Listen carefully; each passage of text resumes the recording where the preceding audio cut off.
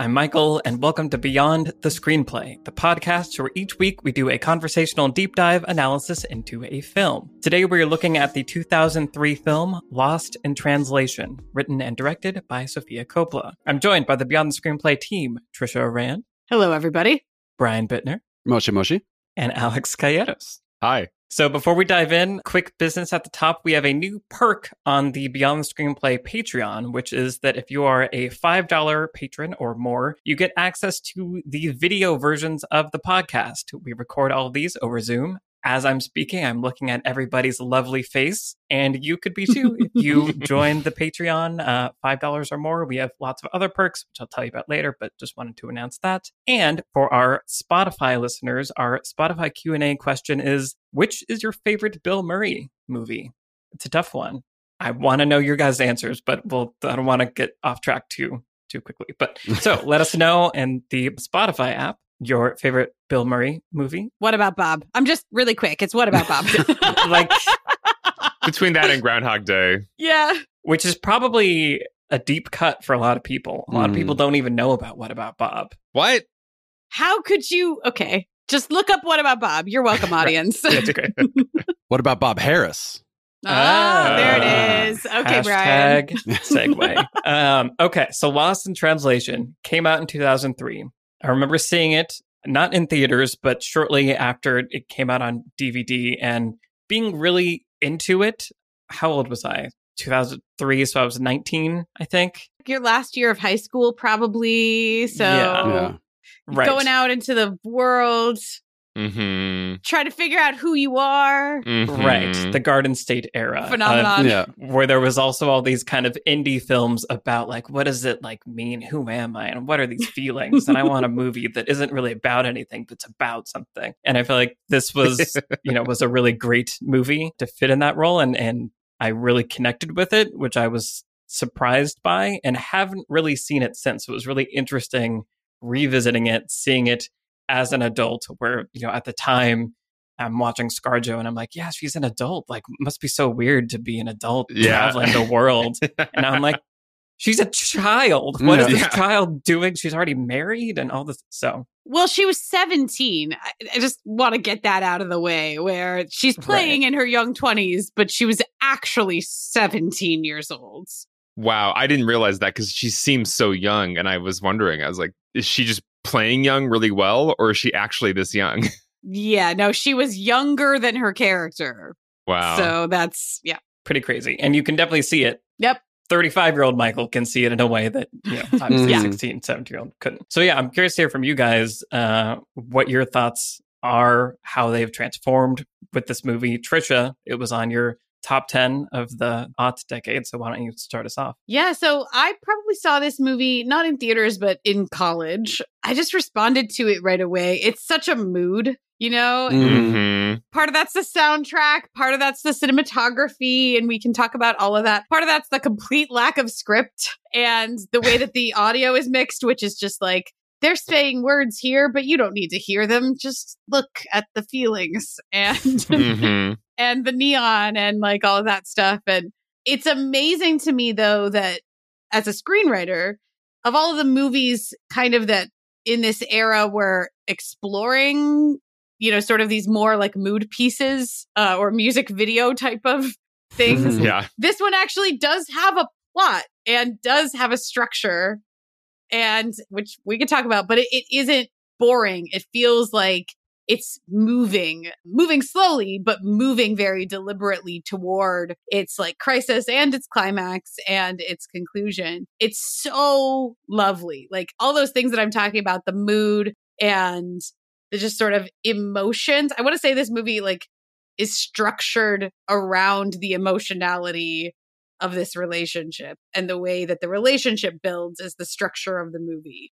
It's really fascinating, and it's just really lovely and has such a strong feeling to it, strong melancholy to it, I guess. And, and as someone who loves to travel, it's about travel and finding yourself and all the things you're talking about. So it like checks a lot of my personal boxes, but also is really well written. I'm going to say put together. It's really well put together because it's not really written, but it's an impressive feat of a movie that doesn't feel like a feat. It just feels like this flowing experience. Yeah, that's something that struck me again this time is watching it. In any given moment, I was kind of like, what's happening or what's really going on? It felt a little meandery, but also the whole time I was engaged. And I watched a review that said it sneaks up on you. And I feel like that summarized it very well for me. Or by the time I was like, I feel like I've kind of been angry at these people the whole time. So why do I care so much about what's happening right now? Right. And the film definitely snuck up on me both times when I saw it way back then and especially now. Alex, what about you? What's your experience with this movie? It's interesting because I did connect with movies like Garden State and, the Before movies when I saw them back in high school, but I didn't connect with this one. And there was something about it, maybe just these particular characters at that moment in my life, I wasn't really feeling it. Like their relationship didn't really draw me in. I wasn't putting together that they were both having, there's like a quarter life crisis and a midlife crisis happening simultaneously that's kind of like bringing them together. So the ending kind of got to me and it had that sneak up feeling, but I think the journey to get to the ending, I wasn't with it the whole time. I think there were some parts in the middle where, there's the night out with the kind of the long night out where there's, they're doing karaoke for a long time. And it went into that zone of like, I don't like these people enough yet, or I don't care about them enough yet to just want to watch them like do things this much. Like, I don't really care about them enough to want to just watch them do stuff. And I think the movie thought I did by that point, and I didn't. And so I walked away from the movie just feeling like it kind of it was meandering in a way that didn't get me. And watching it again now, I definitely liked it a lot more, and I found it a lot funnier than I found it back then. And there's definitely just more nuance and more life experience reflection that I can bring to it.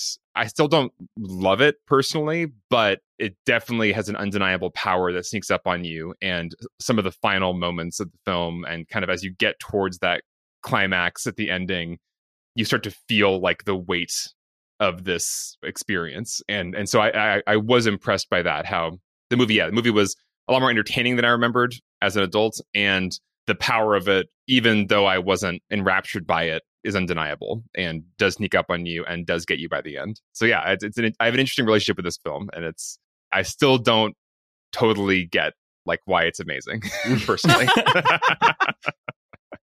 All right. Cool. All right. We'll get into that a little bit. We'll convince you, but okay. Okay. Yeah. Brian, what about you?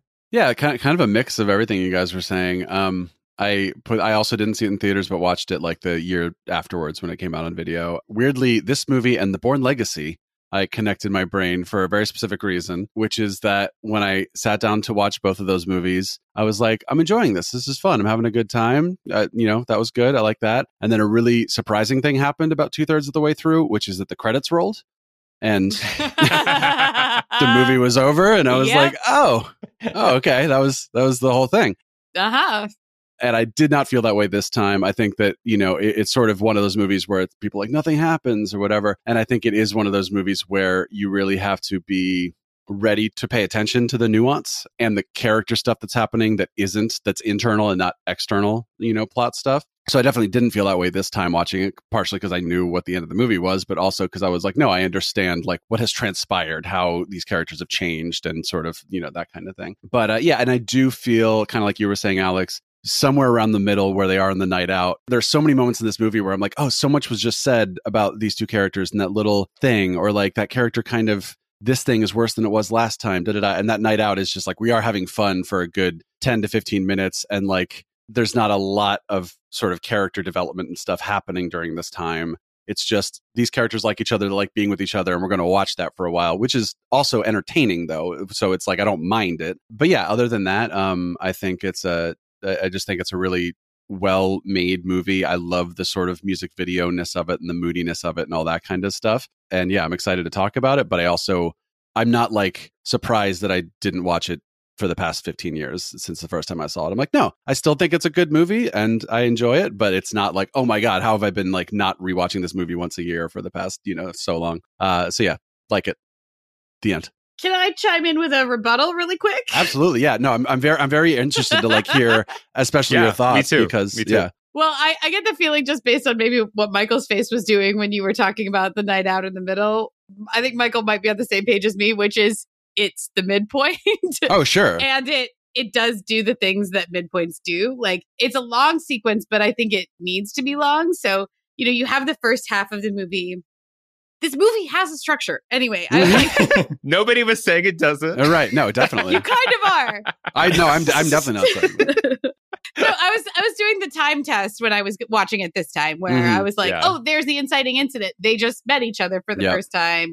And here it is. Here they are in the bar, and then here they are where they are speaking for the first time, and then here's the night out, and then here's all of this stuff. They line up. Those things are right on the money in terms of where you expect those plot points to fall. To me, the first half of this movie dwells so much in the sense of isolation, alienation, disconnection, crisis, right? We have two characters that are filmed mostly separately. Yeah. And we see that they feel like they're drowning slowly and there's no one around that sees that or understands that about what's going on with them. Mm-hmm. And so I think that in order to get the weight of why this relationship becomes so crucial to their lives, you have to have a decent amount of this relationship becomes a lifeline to both of these people who are, in crisis, essentially. And so you have to have one moment of they're enjoying each other's company is not enough. It has to be they found something really important that they have not found anywhere else. And it needs to feel authentic and really meaningful. And so, the moment which you see in still photographs that you pull from this movie all the time, which is the moment where Charlotte puts her head on his shoulder and they're on the zebra wall and she's got the pink wig on, which is awesome. That's exactly at the midpoint. Stop your DVD or your streaming. Why are you watching it on DVD? Don't do that. Stop your streaming service right there. And it's basically right smack in the middle. So I disagree, Brian, about the length that is needed for that middle sequence. I think you need all 10 minutes of it. And I think that's all. And I also look, my argument always is if there's a part of your movie that's maybe not necessary for plot or character, but I'm entertained by it, that's fine. There are action sequences that go on for 5+ minutes where it's well, all we need to know is this guy got that guy. But it's a movie. I'm entertained. I'm having a good time. So the night out is also just part of one of the most fun parts of the movie. So it's even if you could argue that if you took this, 3 minutes out and you still got all the character beats you needed, whatever. I'm having a good time. I'm having a good time watching Bill Murray improvise talking to the old man in the hospital or whatever, that kind of thing. So I forgive a movie even if I think oh, maybe we've got to a point where we are a little long on this beat before getting to the next beat. If I am having a good time and just watching characters enjoy each other or something, then I give that a lot of leniency. For me, the lead up to the midpoint is actually not a problem for me. I really enjoy the first half of this movie. Probably the only disconnect here for me is I don't naturally feel the shift. It doesn't feel organic to me of this is the moment where they realize they have this deep connection.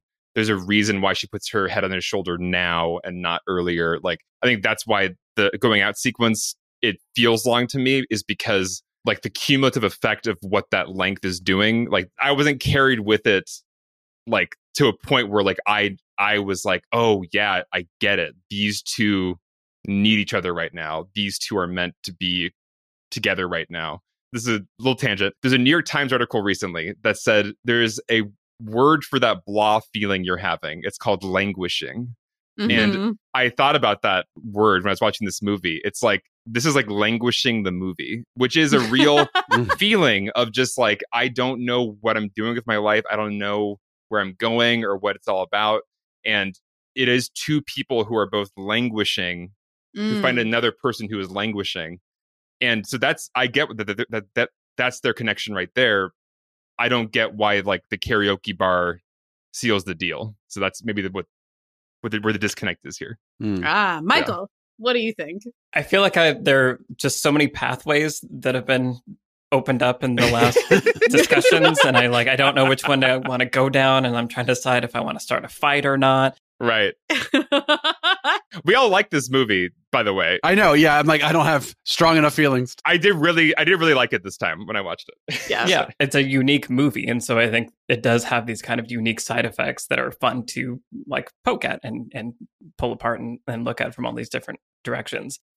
When you need mealtime inspiration, it's worth shopping Kroger, where you'll find over 30,000 mouth-watering choices that excite your inner foodie. And no matter what tasty choice you make, you'll enjoy our everyday low prices, plus extra ways to save, like digital coupons worth over $600 each week. You can also save up to $1 off per gallon at the pump with fuel points. More savings and more inspiring flavors make shopping Kroger worth it every time. Kroger, fresh for everyone. Fuel restrictions apply. What I will agree with you, Alex, about is that I don't, especially on this watch through, I didn't understand or buy into the appeal for Charlotte, like why she was drawn to him. And part of that then transfers over to the other problem I have, which is buying Bill Murray as an action star. Past action star. Yeah, I think there's this meta thing happening with Bill Murray that works both for and for me, in this case, against what's trying to be created in this film, where because Bill Murray has been around and is this famous star and is, aging and all this stuff, you buy that he's a star because we know Bill Murray as this larger than life star. But because I know him so well as very much not an action star, it was hard for me to switch the lens through which I was seeing him. But it's such a minor plot point. Is that important to it's not the character? Important. The kind of star he was? I mean, I guess I was trying to, like, if he had the presence of a Daniel Craig or like someone that like was at one point like a big, handsome action star, like I could get the gravitas, but I feel like Bill Murray's gravitas is his humor and his wit. And like, I feel like you have to get to know him and spend time with him to be drawn to him. That's how I feel anyway. And so when Charlotte was so immediately drawn to him, I don't know. That was a disconnect I've always had with this movie. She was drawn to him for the reasons you just mentioned. The wit. Yeah. Yeah. Because she's around people who are more like the action star. Right. Once she starts talking to him. And I think this is also then getting to that evening out, which I think is really fun, but is also kind of, it's like a testing ground for their relationship. Yeah. Where it's, she invites him out, which is kind of a bold thing. But I also love the way this movie plays against a lot of your expectations. Like if this was a rom-com where they were invited out and now they're going to be doing everything together and it's going to be cute and they're going to be flirting the whole time. A lot of that night out, they're off doing their own thing. And this was kind of maybe the third thought that I was having during all of this is that this feels kind of like an introvert's movie where totally. And this is where we can spar about her if we want, but that like I was able to see the value that it would have for those characters to be somewhere where there's someone you can go out with, but not have to like babysit or be clung to by. Like we can go out and have separate experiences, but we're having them together. And I feel like that's what that arc of that night out does for me is like, this is a person who I can be around that isn't going to smother me like the people that they are in a relationship with, right? They both have these relationships with people that are big personalities and intense and all this stuff. So I think that juxtaposition that's what a night out looks like between the two of them is kind of where I see the appeal and the gravity happening. I very much agree. And you're reminding me of one of the points that I was thinking about a lot when I was watching it this time around, which is this movie is incredibly well grounded and feels really sharply observed. Like I love scenes in movies that feel like I've never seen a scene in a movie like this before, but I've lived an experience like this. And this movie is full of scenes like that, where it's like, I've been in that restaurant, I've been at that party, but I've never seen it portrayed with the texture and the emotionality that I had when I lived it. But here it is. And I adore that about this movie. And so The Night Out is a really great example of that, where the most magical nights out that I've ever experienced are ones exactly the way that you're describing, Michael, where it's like there's a large group of people there's a sense of like freedom and chaos. And, this movie is also dealing with travel and new experiences. And, we're sort of going with the flow of the night, and there's adventure happening, and we're being sort of swept along on the tide of this larger group of people. It's bigger than we are. That conjures that magic that I think you need to have in this sequence to really buy that something magical happened that night to both of them. They were both there, and it drew them together. That experience drew them together. And so that's why I love the karaoke room, because you get the feeling that everybody in the karaoke room is having that same sort of feeling, right? It's a really great, fun night where it feels like these people they just met they've become close to, and they've become close with each other and all of this stuff. I feel like that's so sharply observed. It happens in real life sometimes in this like little fleeting things when you're traveling or you meet somebody, and it does happen, but we don't see it in movies very often. Hats off to Sofia Coppola and to the actors. Like, I love everybody in that night out sequence. All their like friends, like their buddy Charlie, and they're getting chased down the street. Everything about it is great. With the laser gun thing, whatever that is. Adore it, yeah. And the guy like throws a bottle at them, and like it's funny, but it's not. It's so there's real adventure happening. Yeah. I think what's interesting about this movie is if we call this a romantic comedy, which it's maybe adjacent pretty borderline, to, right? But like shares a sort of thematic core with maybe. But those movies are usually about two characters who the movie is about these characters' connection with each other. And what I think is interesting about Lost in Translation is the way I see it, actually, the movie is not about their connection with each other. The movie is about their lack of connection with their partners.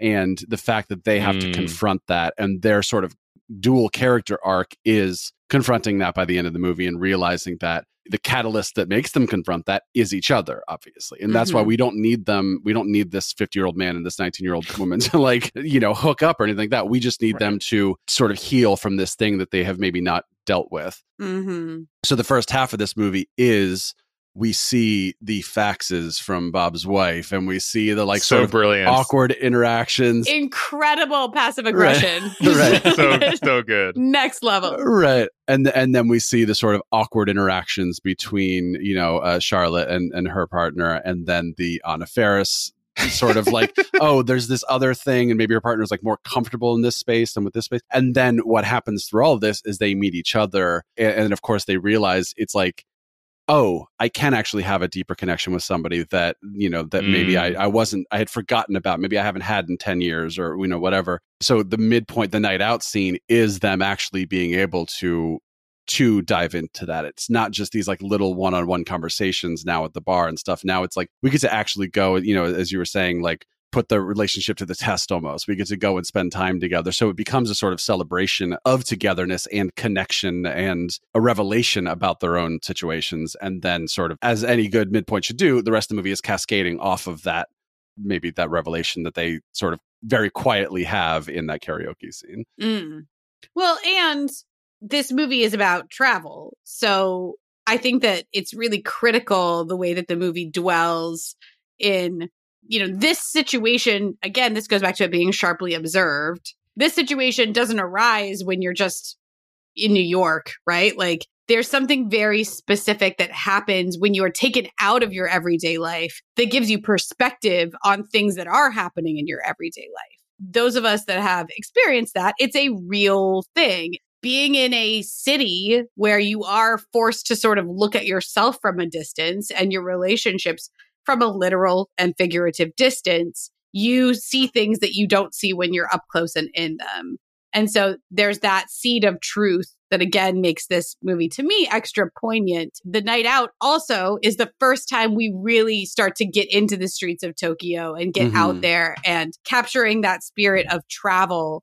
Whereas I think we see like occasionally, he's on the commercial set before that.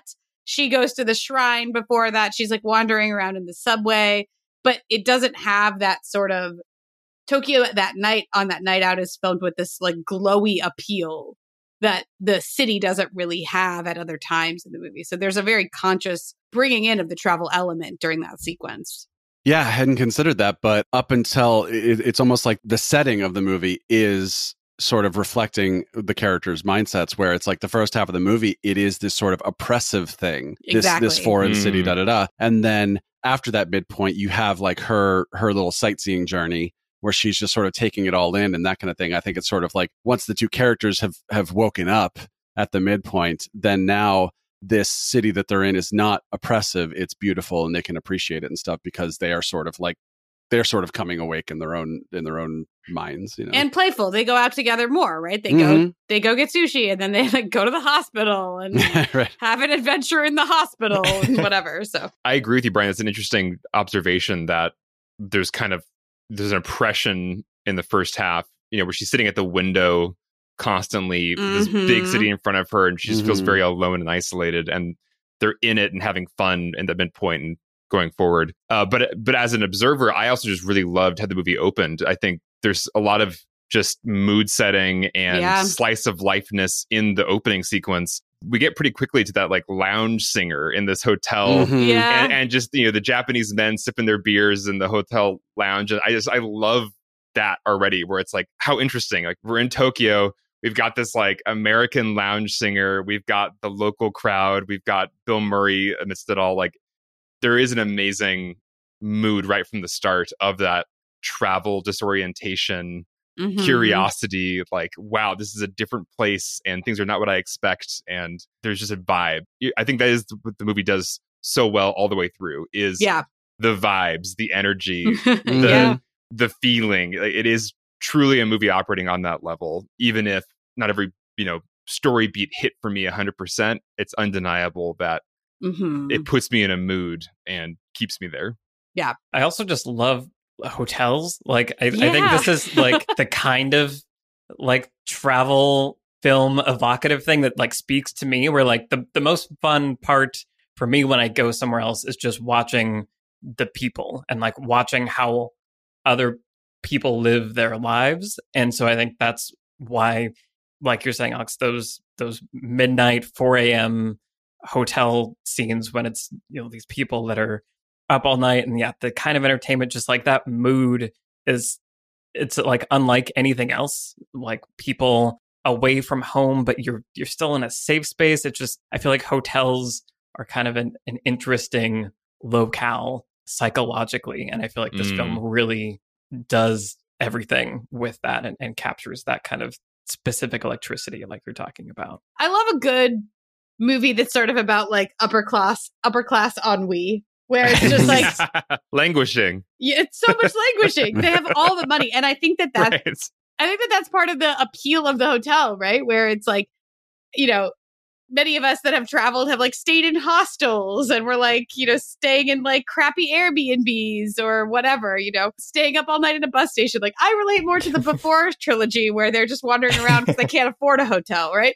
Right. But yeah, he's like a famous, you know, movie star, and people recognize him in the hotel, and he's so, you know, put upon by the fact that there are fans at the hotel bar. And you know, her husband, Giovanni Ribisi, is a photographer of bands, or, you know, whatever, famous bands. And there's still a glamour to it that I think is appealing, at least to me, where it's like, they're so oppressed by this bar, and I would die to be in. Like, this bar looks, that pool looks amazing. They're in this pool at night with this incredible view over Tokyo, and it looks awesome. Is there anything more like sexy and appealing than Scarlett Johansson sort of smoking out of the corner of her mouth, like on the other side of the hotel bar restaurant? Yeah, I don't know. It does. It's also just pretty. Like, this movie is pretty at every step, and so, you know, don't underestimate the power of just making a beautiful movie to look at. Also, right.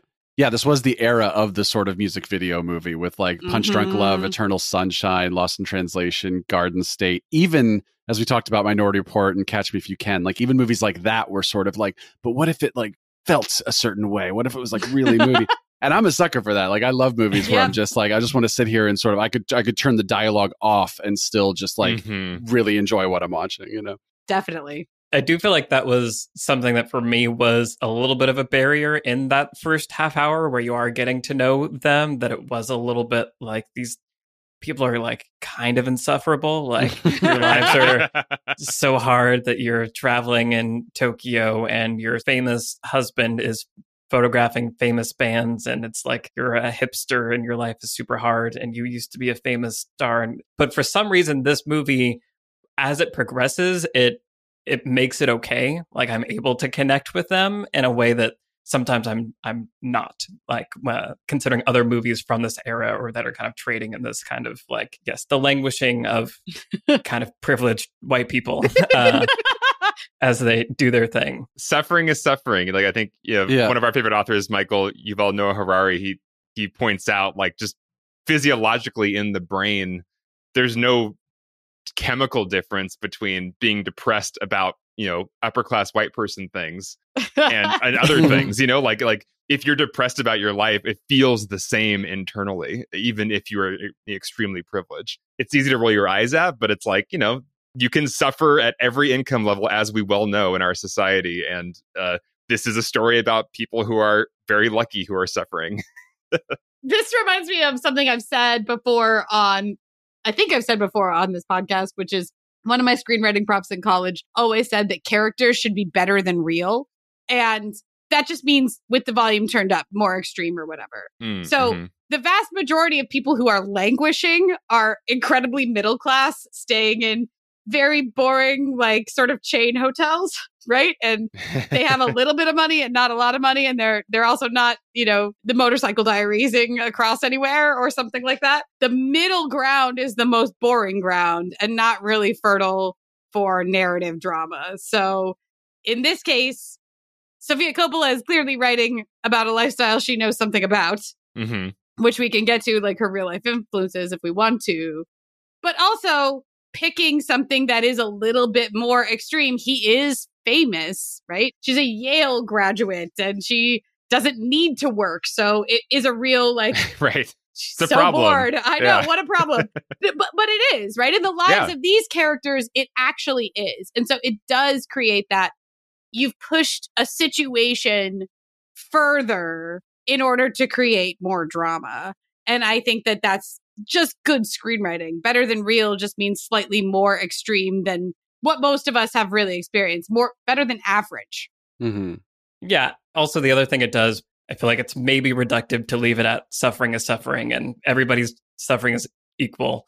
But I didn't mean that everybody's suffering is equal. No, yeah. I want people to misread it. I think anybody can be depressed no matter who you are. Of course they can, like, yes. And then you can make a movie about different types of people being depressed and it's still depression or whatever. Yes. Yeah. I think what ultimately works for me in this movie, the more I'm thinking about it, is that it's about these people, but it also feels like it's about our culture and like capitalism. Like it feels like it's not just about these people being depressed. I feel like it's about them, living in a society that creates these situations where you can feel so isolated and so alone. And that is a universal thing because we all are part of the same society. And, the people that they're married to, I guess more her with the Giovanni Ribisi character, but he's also manufacturing this culture, right? Like he's photographing the bands and he's friends with the movie star Anna Faris and all that. I think there's also an indictment of the culture at large and how it affects all of us in a way that ultimately makes it about more than just these people. Well, and like even Bill Murray's wife, she is really taken by this consumer culture of remodeling and which model do you want? Like it's, the burgundy. That's like her main activity is like deciding what products to buy. Spending money, essentially. Yeah. And I'll just add to this, like, the reason I never sort of get what you're talking about, Michael, is because I think it's, if a movie is about pursuit of happiness or something, like Will Smith is trying to get a job so he can like feed his child, right? So you're like, okay, getting this job is like super important because this is your livelihood. This is, this is primal. But we don't want to see a movie about a CEO who's like really working hard to get that bonus, right? Because you're like, wait, well, hold on, you already make. What are the stakes? Yeah. Right. Like what are the stakes? We don't care. You already have plenty. Why is this a problem? Why is it a problem if you can't buy, remodel your kitchen or something like that? But Lost in Translation is not a movie about that. It doesn't matter what the characters, like social, like race or income level is or anything like that. It's a movie about characters who feel disconnected in their relationships and are having maybe trouble being honest with themselves about that or honest with their partners about that. And they need to come to terms with that. So like, I just think it's weird to be like, oh, because these characters have money, they shouldn't be upset about the relationship. You know, that's sort of where I bump on that. I'm just like, what does that have to do? What does one have to do with the other? I completely agree. And that's what I was about to say, is that I think that the status of these characters makes this movie pretty to look at and sort of glamorous, right? To envision who we might be in this movie or under the same circumstances, right? It is exactly what you're talking about, Michael, which is that what ails them is a universal sickness. It is a problem with their ability to be present with their partners. It is to know themselves, to be happy with themselves, to be excited about life, all of these things that they're really struggling with. And so that's kind of why, even though we might roll our eyes at the CEO who wants to get a bonus because there are no stakes, there are stakes here. Yeah. You know, their marriages are falling apart around them, and we can see that that's happening. And so, you know, she's 20 years old and, you know, he's so much older. He's, you know, got 25 years of marriage under his belt. And at the same time, he can't figure it out or make it work. You know, stakes are important to a screenwriter and they're important to think about. And this movie consistently is able to center their marriages as the like sort of the stakes of, if they don't solve this or if they don't come to terms with this, as you're saying, Brian, then they really will not be able to salvage their marriages. And that will be a problem. So, you know, I was reading the screenplay for this morning, which I really recommend. Mm-hmm. You can find this screenplay online. Did you guys read it? I looked through it very briefly, but that was it. I looked at the ending because I was curious if there was a written ending, and there is. Right. And it's not as good as... Not as good as this. Yeah. The screenplay is really interesting. If you haven't read it, I strongly recommend you look it up. But Sofia Coppola clearly was relying on the actors to bring a lot to these parts. And so a bunch of the scenes are... Bob is greeted by the, commercial people, and they ask him how his flight was. And he says, you know, he's very tired, but it's not written as dialogue. Right. It's written as he says he's very tired, or, you know, and things like he wishes he could go to bed instead of a line of dialogue. So she's clearly relying on the actors to bring a lot to that. I mean, she said if Bill Murray wouldn't have played the part, she wouldn't have even done the movie. So it's like, she's just like, Bill Murray does Bill Murray things, like action line. Yeah, pretty much, which is kind of hard to get away with. It's interesting because beyond even Bill Murray, like I remember watching it again this time, all the Scarlett Johansson scenes early on feel very improvisational. Like it doesn't feel like written dialogue. You have this sense that you get from improvisational movies where the dialogue's kind of messy or the timing's kind of off in that real life kind of way. So I was wondering the whole time, like, was this even scripted? Or as it sounds like, a lot of it wasn't. It was just, they do this in this scene. Let's see what happens. Is that the whole movie, Trisha? Or is that just like certain key moments? It's pretty much the whole movie. And anytime there is scripted dialogue, or most of the time there's scripted dialogue, it's kind of about their marriages and their relationships and their search for who they are, right? Why they're unhappy and what it is that's going on that's blocking them from really connecting with their partners and connecting from other people in their lives, right? So there's that scene where near the beginning where Charlotte is talking on the phone to somebody, you know, back home. She's like, I went to this shrine and I didn't feel anything today. And then, you know, and John is using these hair products and I don't know who I married. That is scripted. And there's a lot of other stuff around it that isn't. But clearly there's a backbone here. There's a narrative backbone here that is about, very clearly on the page, about relationships. And actually there's more scripted that's even more on the nose.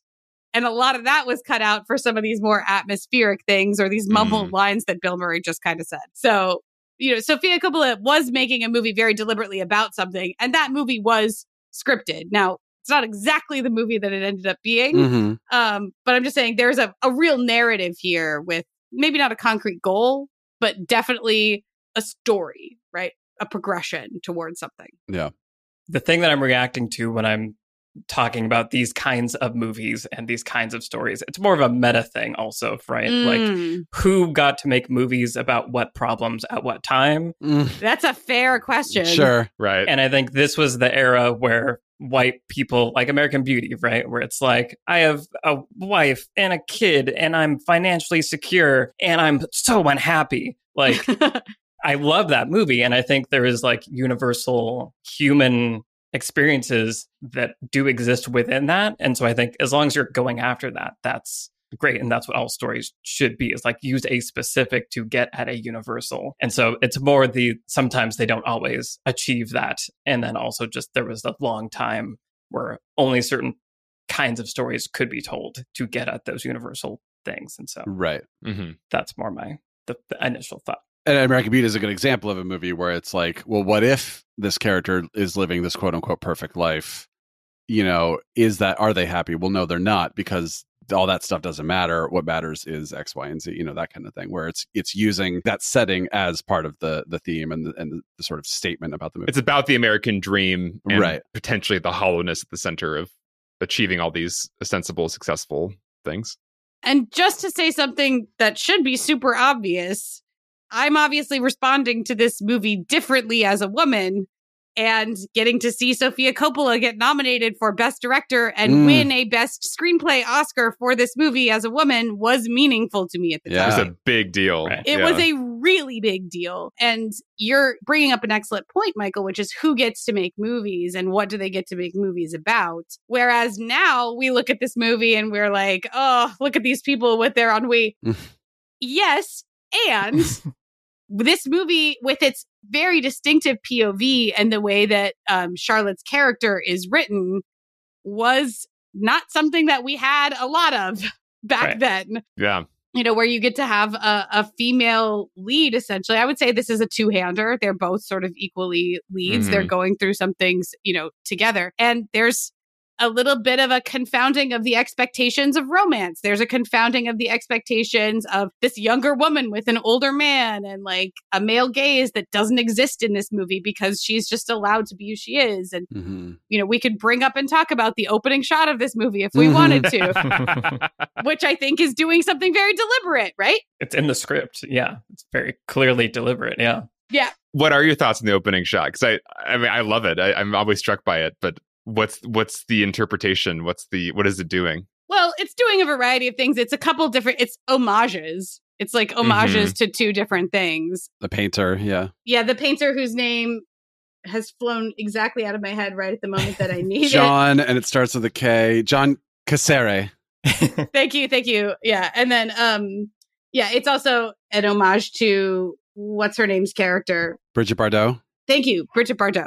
There's filmic and artistic homages going into the opening shot. But there's also, to me, speaks to the lack of intimacy in in Charlotte's relationship with her husband, where we later on see that she's, you know, very deliberately sort of hanging around in her underwear and trying to be close to him and trying to get him interested in their love life. And he very much is not interested in their love life. It is like an erotic image, but it's kind of being isolated away from the person that she's trying to entice with it. It's sort of like, a waste of cute underwear, if I can put it that way. Right. Which is actually, there's even more of that written into the script. There's a part where she goes and buys cute pink underwear and then is wearing it like in the room around him and trying to be like, do you really have to go? Can't you stay with me? And he's like, yeah, I'm definitely leaving. And she's like, well, what do you think of my scarf? And she's just wearing her underwear and the scarf, right? She's trying to entice him and reaching out for connection. And so I think that the dwelling of that image in the first frame is making us think about, okay, what does this mean in terms of like sexual love, romantic love, intimacy, you know, inviting us sort of into that part of the conversation. Right. And meanwhile, when she is on her own, she's wearing flats and pants and sort of a vest, you know, it's button downs. Right, lots exactly. Of button downs. Yeah. Don't look good on anybody.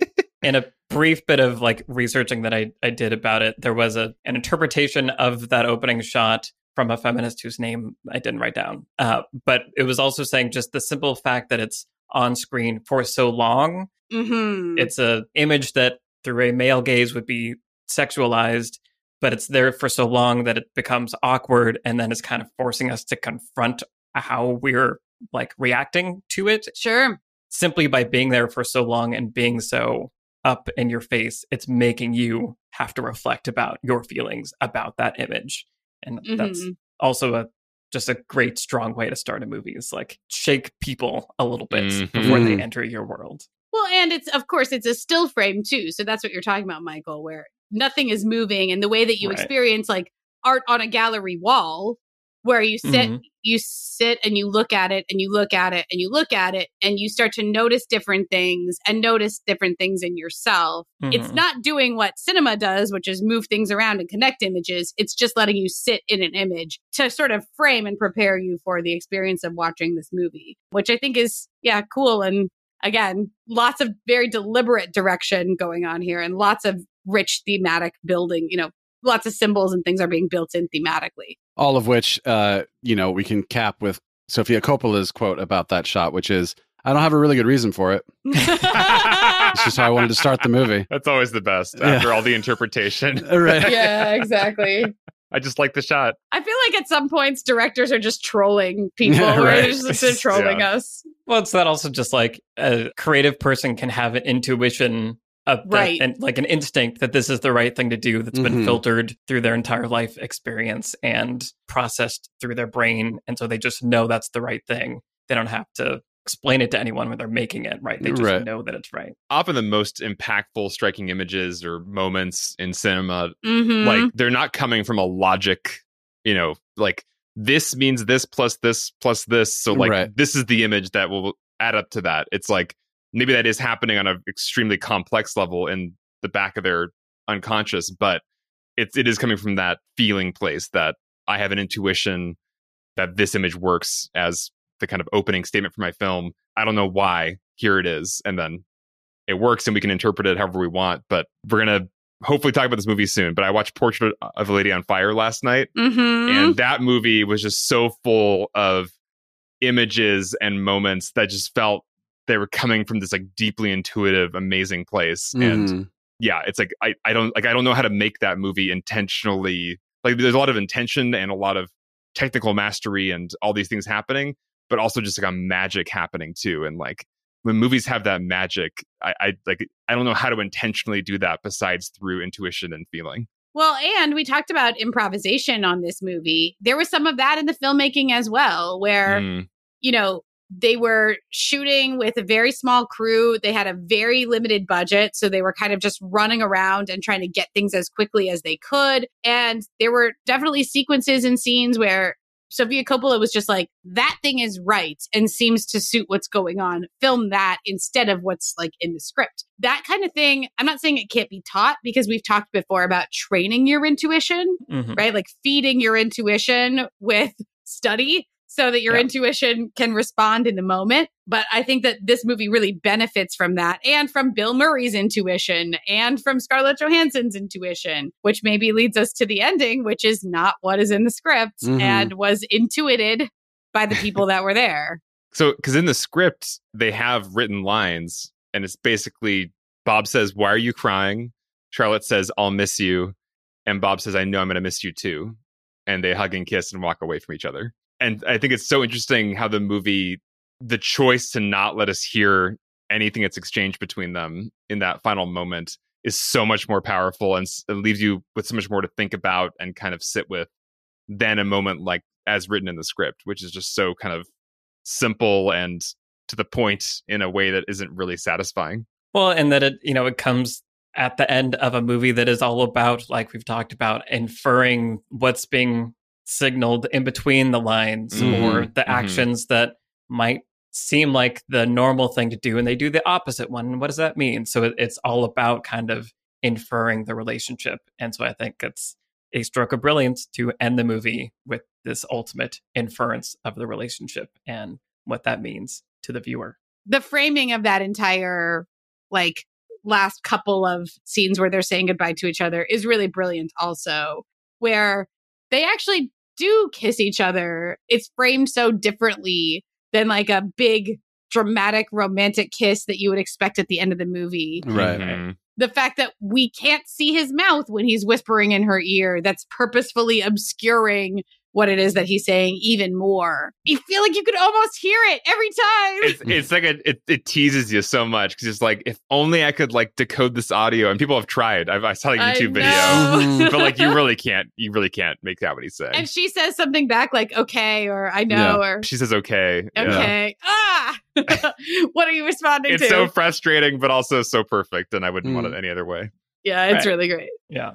Okay, well, why don't we go around and say what lessons we're going to take away from Lost in Translation. Before we do, want to quickly mention the Patreon for Beyond the Screenplay. Just a reminder that it exists. If you're enjoying the show and you want to support us, the link to our Patreon is in the description below. We have several rewards for different tiers. You get tons of bonus episodes at this point. We should count how many there are, but there's a bunch of patron exclusive episodes. $5 patrons and above get the video versions of the podcast, which I mentioned at the beginning. And then at the $10 tier, we have a monthly film club hangout where we all get on a Zoom call with the patrons and we get to hear from you guys. We talked about recently Knives Out, which was a lot of fun, hearing all the different people's reactions to the genre switching, all the stuff that we talked about in our podcast episode. We get to hear your guys' feedback on. So the Patreon is great. There's also a Discord where you can go on and we're constantly chatting about movies we're watching. There was a live chat happening during the Oscars, which was fun to just like everybody watching it together. So if you're enjoying the show, support us on Patreon. And now let's dive into lessons. Alex, what's your lesson for Lost in Translation? My lesson is that there's nothing like an awareness of time to bring poignancy to a film like this. And you know, so many movies like this rely on a ticking clock. You know, you got Before Sunrise is a classic example of, there's this one night, we're together, we're about to go off to very different places after this. We have our own lives that we have to get back to.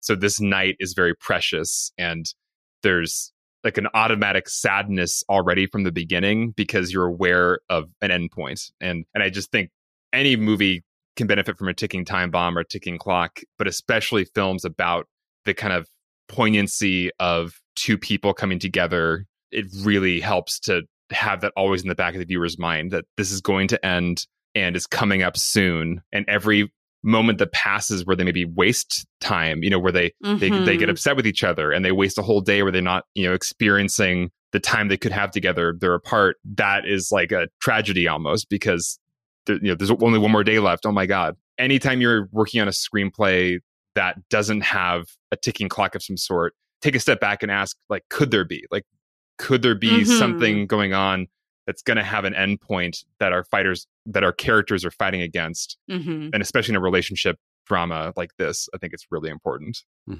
That's a good word. Yeah, the doomed relationship kind of framing makes you just like lean in a little bit more and totally adds that pressure. And it makes these slice of life moments more meaningful because they're not going to last forever and you can't ever do this again. Like, this is the one time this will happen with these people in this place. It can never happen again. So this very ordinary moment suddenly takes on a poignancy it wouldn't have otherwise. Yeah. Yeah, absolutely. Trisha, what about you?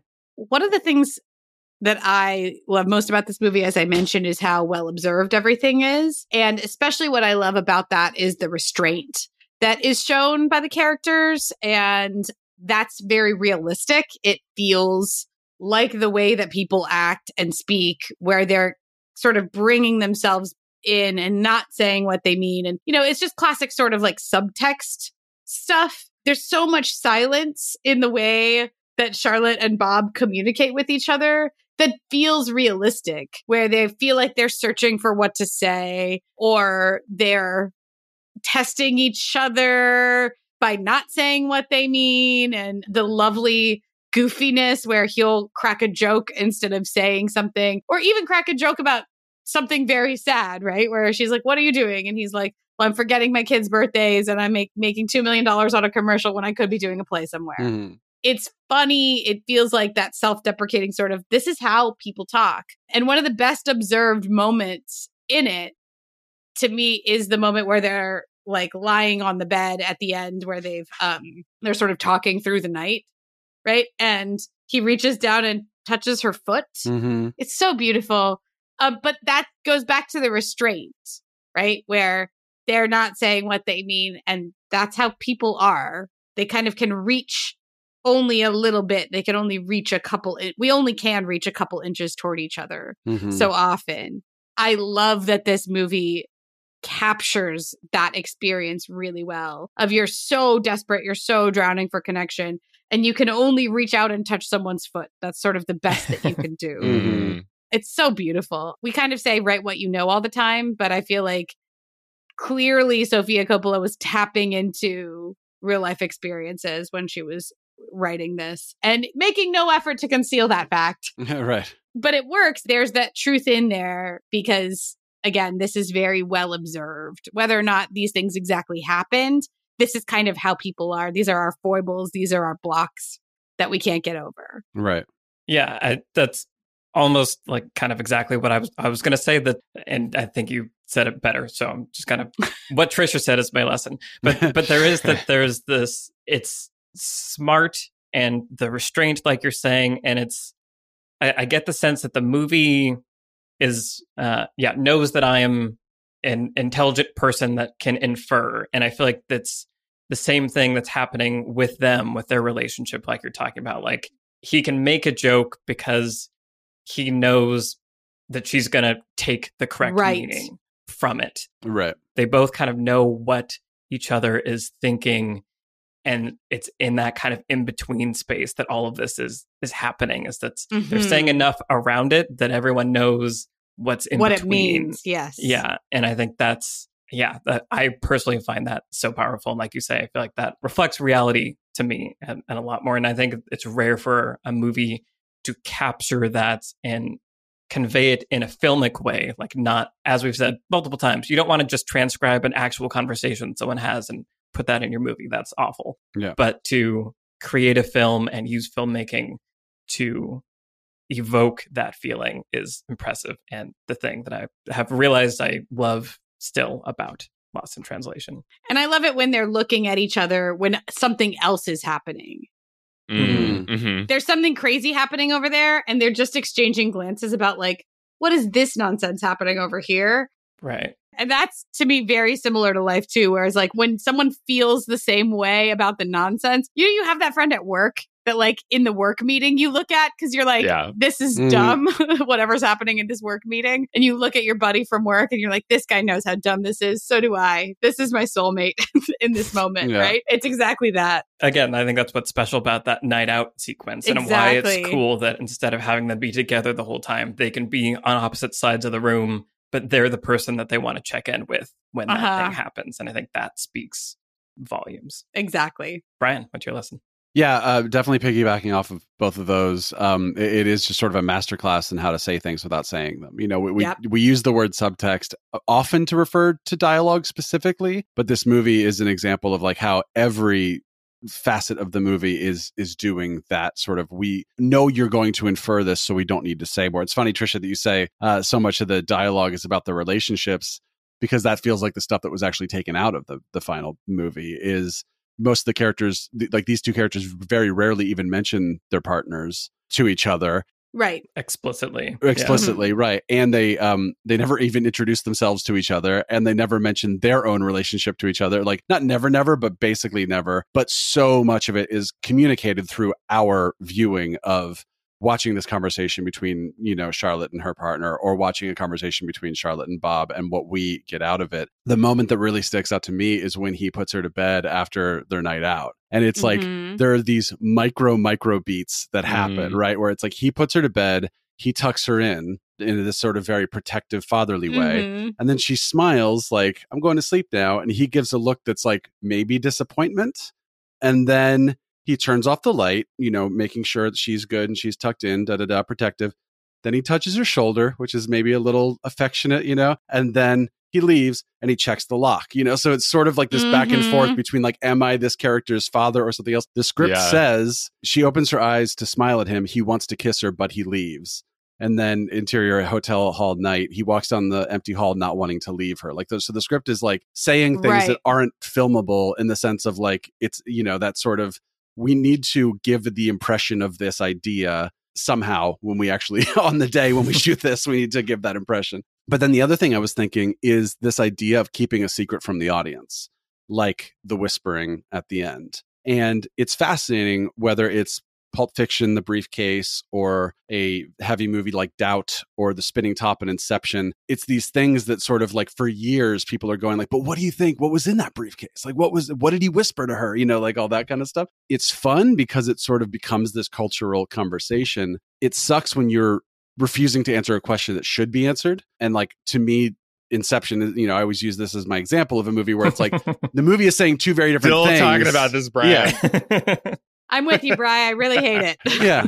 I mean, we could talk about Doubt, but that's a whole other thing. Yeah. But basically movies where the movie is saying two very different things depending on what the actual, you know, which way the top, you know, falls. But Lost in Translation, I think it works because it doesn't matter, because of everything we just talked about. Sort of, we are inferring so much from what is not being said. And what is the sort of pivotal moment of this movie is we don't know something is being said. We don't know what it is, but it doesn't matter because we have sort of, these characters have finished their journey. Mm-hmm. They have found each other. They've changed each other. Presumably their lives are going to be different from this point on. We don't need to know what is actually being said in that moment because regardless, unless he's like, I poisoned your coffee, regardless of what is being said in that moment, we understand what has happened in this movie, you know? And I think, again, that's all because of how beautifully this movie says so much without saying it. I'm sorry, now I'm picturing the context of that scene where she says like, okay, tearfully, and then walks away. I understand. She now knows she's going to die. Right? Is the actual ending of this movie. Oh, boy. I love it. Yeah. Super dark ending. Yeah, seriously. Why don't we go around and say what we've been watching recently? Trisha, what have you been watching recently? So for no particular reason, I decided to embark upon like a Harrison Fordathon, and I started watching a ton of Harrison Ford movies, some of which I had seen before, like all of the Jack Ryans, which he actually only made 2 of those Jack Ryans. Mm-hmm. There are other Jack Ryan movies that he did not make. I think the Harrison Ford ones are the best. That's just me. Anyway, they're both very good. Hold on, Trisha. The other one has a submarine in it. Well, obviously, Hunt for Red October is really, really good. Yeah. That's not a Harrison Ford, Jack Ryan movie is what I'm trying to say. But I had seen those before. It was great to rewatch them. And then I've also watched a couple that I had never seen before, like Regarding Henry, which is wild and not what I expected it to be. It was written by J.J. Abrams. What? And I don't have time to talk about how insane Regarding Henry is, or the movie Hanover Street, which is a really bad, one of the worst Harrison Ford movies ever. Harrison Ford and Christopher Plummer in World War II. Very awful. Anyway, but the one that I do want to discuss is Air Force One. Yeah. And Air Force One is a really good movie. It is probably the best of the Die Hard knockoffs. And it is so engaging and like, man, when they used to make action movies, you guys, they used to make just really good, contained action movies that were just like a one-off original idea. And somebody walked into a room and said, like, it's Die Hard on a plane and it's the president of the United States and it's Harrison Ford. And somebody gave them millions of dollars. And then we got to enjoy Air Force One. And damn, it is just a fun ride. So if you haven't watched Air Force One lately, I strongly recommend. I mean, just check in on some Harrison Ford movies you might have missed. What Lies Beneath, even you could watch. You know what? I still haven't gotten to What Lies Beneath. I'm working my way through. We'll get there. Michelle Pfeiffer. But in the meantime, you can enjoy Air Force One. Really, really great. Also, Trisha, have you seen The Frisco Kid? Of course I have. Okay. Frisco Kid I did see. Yeah, which has not aged well. I'm here to report. Not surprised. Movies that have aged very spectacularly. Air Force One is up there. Amazing. Brian, what have you been watching?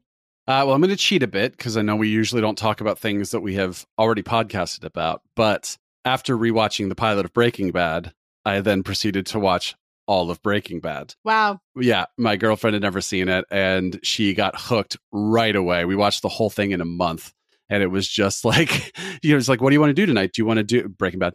Okay. we can do that. And I just really love it. Like it's, I haven't seen any since the finale. So just like having that separation just made me really enjoy getting back into it. And I just sort of, my love of it lasted throughout the entire, like all the way to the end. It was cool to watch with somebody who hadn't seen it before. She's really good at like picking up on things and calling things. So it was cool to see what things she would call a season ahead of time and what things she had no idea were coming, and just sort of, and I didn't always remember what episode a certain thing happened in. So I was like on the edge of my seat going, is this the episode where this crazy thing happens or not? I don't know. Michael, I kept an eye out for the GoPro shots, and it is like right around the third season, maybe early fourth season, where they get more and more aggressive. But I do maintain that they are universally used during like incidental things and montages and stuff like that. So thankfully not during dialogue, like pivotal scenes, that kind of thing. So I'm not defending them as much as I'm saying it would be awful if they were used like during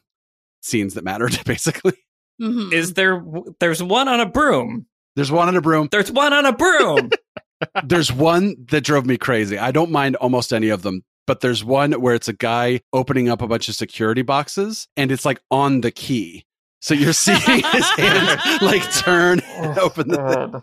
But interestingly, then we watched El Camino, the Breaking Bad movie, which only came out in 2019, which I just find really interesting. You know, the criticism when it came out was that it was just like a long episode of Breaking Bad. And my counter argument to that was, it's like a long episode of Breaking Bad. Right. And so I loved it so much when it came out, because again, I hadn't seen an episode in years, so it was just like, oh my gosh, these characters are back. And I think watching it right after the finale is great, because you do get closure for this character who doesn't get closure in the actual series, or doesn't get much closure in the actual series. But it just raises this really fascinating question, which we've brought up a few times on the podcast, which is, what is a movie? What do we expect from the word? Once the word movie is applied to the thing that you've made, what does that mean? You know, we have this whole different expectation for a 2-hour movie than even for a 2-hour television special, you know? Right. And if they had said like, oh, this is El Camino, the Breaking Bad special episode, or the bonus episode, or the special, we'd be like, oh, it's a 2-hour episode of Breaking Bad. But no, it's the Breaking Bad movie, and it's shot in 2-3-5. So now it's a movie, and now we have this whole different set of expectations.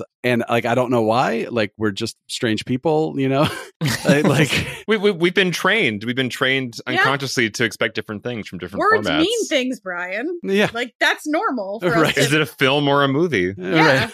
But yeah, I just think it's fascinating how we process that kind of stuff. So is it a great movie? I don't know. Is it a great 2-hour extra-ness of Breaking Bad? I think so. I'm glad it exists.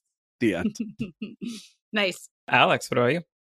Well, on the subject of Lost in Translation's meanderingness, I saw the most meandering thing you could possibly see, which is a pure observational documentary about farm animals called Gunda. Oh, yeah. Beautifully shot in black and white with like a Dolby Atmos sound mix. It's incredibly like immersive sound mix. I was going to say, where did you see it? I saw it at the Lemley Theaters in Pasadena. Hey, theater.